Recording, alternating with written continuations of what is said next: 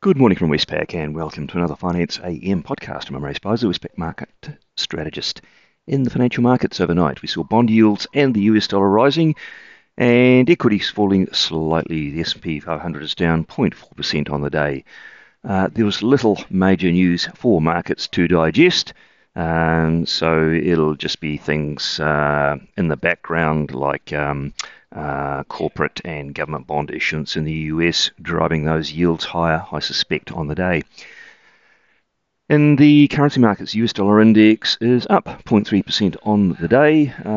All the majors fell against the US dollar to varying degrees, but the moves were not large. The Aussie fell from 67.87 to 67.47, and the Kiwi fell from 63.49 to 63.18. And the Aussie Kiwi cross slipped from 107.09 to 106.69.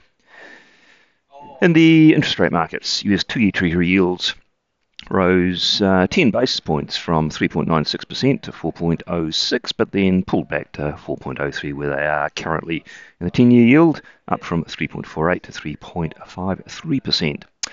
Markets have nudged up slightly their pricing for the next Fed meeting, which is on the 15th of June. They're pricing it to be about a 15% chance of a 25-point rate hike. So still very, very small, but it is creeping a little higher. That said, after that June meeting, they're pricing in 70 basis points worth of rate cuts. And Australian interest rates didn't really follow the US moves overnight. Again, it's probably because those moves are locally driven. As I said, corporate issuance, government bond issuance in the US. So 3-year government bonds in Australia, their yields range between 3.06 and 3.11, really just a sideways ranging pattern. And the 10-year yield similarly ranging between 3.43 and 3.48%. In the commodity markets, Brent crude oil rose 0.7% to $77. Copper rose 1%. Iron ore fell 3.7% to $105. Recall the previous day we had an outsized rise of almost 7%, so it's taking some of that back. And gold rose 0.7% on the day.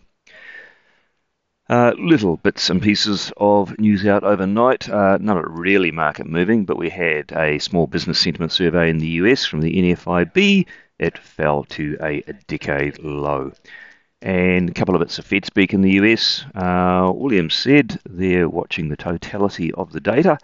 In particular, they are focused on credit conditions, and that'll be a big topic for the upcoming June Fed meeting.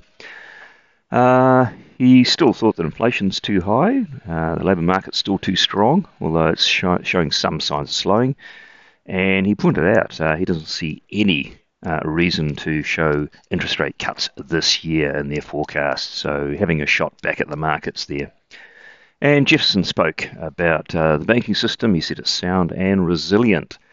He said that the banks are showing signs of raising lending standards and a contraction in the availability of credit, but he said that's typical for where we are in this point in the cycle.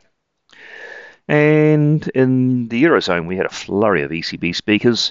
The hawks continue to say that inflation remains too high. The centrists continue to say that it's appropriate to start maybe reducing the pace of tightening, but all did reiterate the need for further tightening in the policy rate.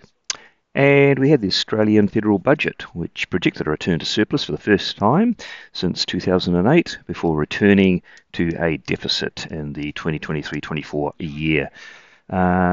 Net debt, though, showed market improvements. It's forecast to rise about 22% of GDP to a still modest 24% in the 25-26 year, but that is markedly reduced from the previous update in October.